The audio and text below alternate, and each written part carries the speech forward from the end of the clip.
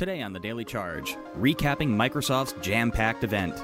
Dual-screen Duos and Neos, plus tablets and laptops and ARM chips, oh my.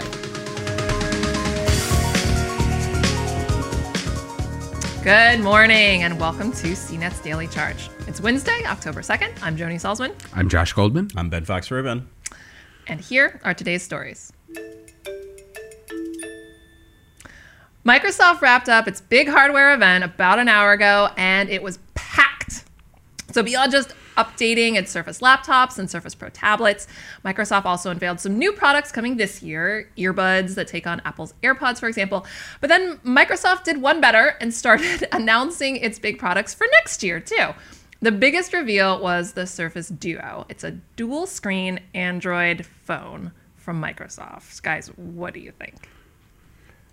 So exciting. I don't know. It to a certain extent, it felt dated almost immediately after they announced it, even though it's not going to come out until next year. And the reason is that it's a hinged device. It's like two devices stapled together, basically, whereas the Galaxy Fold from Samsung is now just starting to come out in the market. And granted, it's OLED plastic, which means it's a lot more fragile, but there is no hinge. There's more of a crease. So it looks a little bit more futuristic and a little more magical, in my opinion. Yeah. Yeah, I like the flip-up keyboard thing.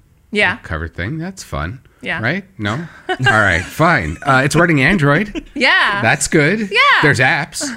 Apps are nice.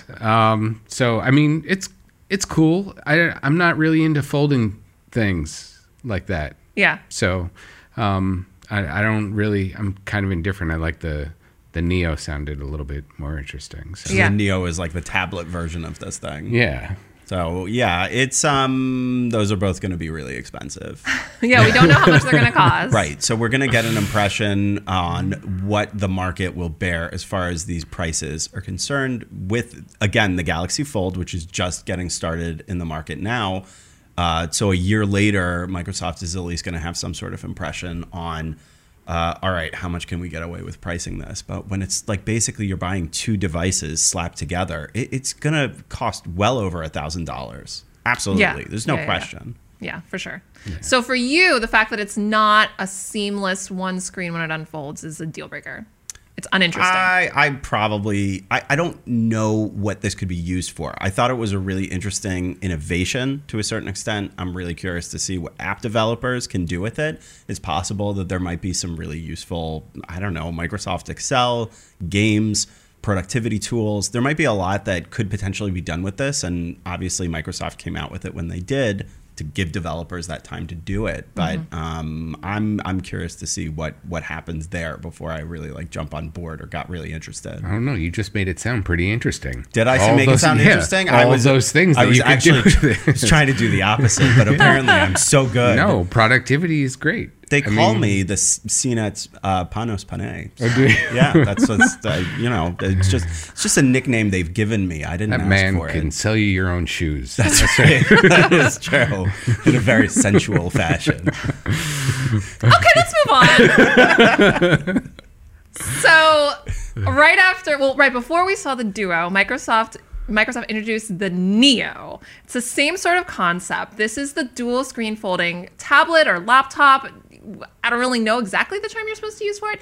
It's bigger than the Duo. So the Duo had two 5.6-inch displays, and the Neo has two 9-inch displays. And the Duo obviously can take calls and has mobile connectivity. The Neo doesn't, at least from what we know now. What are your first impressions? I really like it. I think it's a pretty cool idea, especially the whole keyboard aspect of it, of being able to slap that keyboard on top of that screen. Yeah. But then when you want to use the keyboard separate and take advantage of the whole both displays, which I guess equals to what I saw was 13.1 inches. That's what I saw too, yeah. Yeah, so you get a 13-inch display, and then you can use the keyboard separately as a Bluetooth keyboard, attach a mouse Bluetooth, and you've got like a regular laptop that you can also just fold up and stick in your handbag or whatever. So I think it's a pretty cool idea. I don't know. I think it just, in my life, it doesn't fit into it. But for people who are really super need to be productive. Yeah, they need to be in their flow. Yeah, they need to be in the flow. They need the Symfony flow. They need their apps flowing and other things. So yeah, I guess I think you touch upon a point that I wanted to make, which is I don't know who the customer is for that device. Again, it's an interesting concept. You know, we've seen versions of something like this before, like Nintendo did it before with the 3DS. Like, it's not so revolutionary as they were trying to present.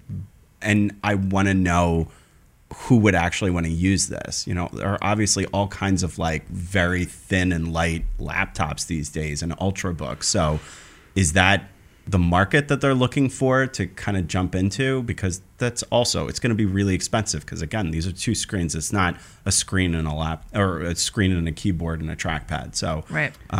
Yeah, but they've got another year to figure that out. So we got those two events at the end, but we had an entire hour of an event before that. What were some of the things that stuck out to you from all the other stuff that Microsoft announced? The laptops seem like really good upgrades. Yeah. It's nice to see a 15-inch version, and it sounds like that AMD chip that they specially made with AMD, the Ryzen chip, sounds like it's going to be really good. It's using some of the architecture from the Xbox One, and it sounds pretty powerful right out of the box. But they're nice upgrades. I'm still a little unsure about the Alcantara fabric on the deck. They stuck with it. Yeah. They were like, hey, people like it. We're going to do it. I guess people like it. I don't I don't know. It's like they're trying to make it. That's it. They're trying to make people like it. They're like, oh, this is different. It's a uniqueness. Sure. I would say for me, it was the earbuds. The earbuds, like the design is a little weird in my opinion. All right, we had a fight about this. We had a fight about this already. Josh and I think it's no weirder than AirPods. There's no weird. I would agree with that, but it's still kind of weird. We're still trying to figure it out. And I was just at Amazon's event last week. Apparently, everybody now wants to have wireless earbuds. So we'll see who wins out. It looks like Apple did already, but maybe somebody will be able to steal some customers away because now we're seeing them from Samsung, Google, Amazon, and now Microsoft. I was writing during that. Did they mention if there's going to be like digital assistant? Is Cortana? I didn't hear that. They mentioned voice. Okay. They mentioned that there's voice control. I don't know about whether like that's like assistive sort of stuff, or it's just kind of like play Spotify. Like I don't know exactly how robust that sort of assisted voice nature is going to be. I know a lot of the Windows laptops are starting to pick up Alexa on board so that they all have these far field mics that you can like summon Alexa from across the room. So I wouldn't be surprised if they figure out how to get that into those headphones too. So. Yeah. The other element that I thought was interesting about the earbuds is that they're like doing Microsoft Office tools with them. So you're doing like a presentation, you're doing a PowerPoint, and using it to like swipe to the next slide. I'd be curious to see if anybody actually goes ahead and does that. The other thing is that the price is a little steep. It's like $250. So think about that. Think about that. For the Daily Charge, I'm Joni Salzman. I'm Josh Goldman. I'm Ben Fox-Rubin. Thanks for joining us. Can't get enough? Check out the Daily Supercharge, our extended post show with special features, audience Q&A, and in-depth reviews. Available now wherever you get your podcasts.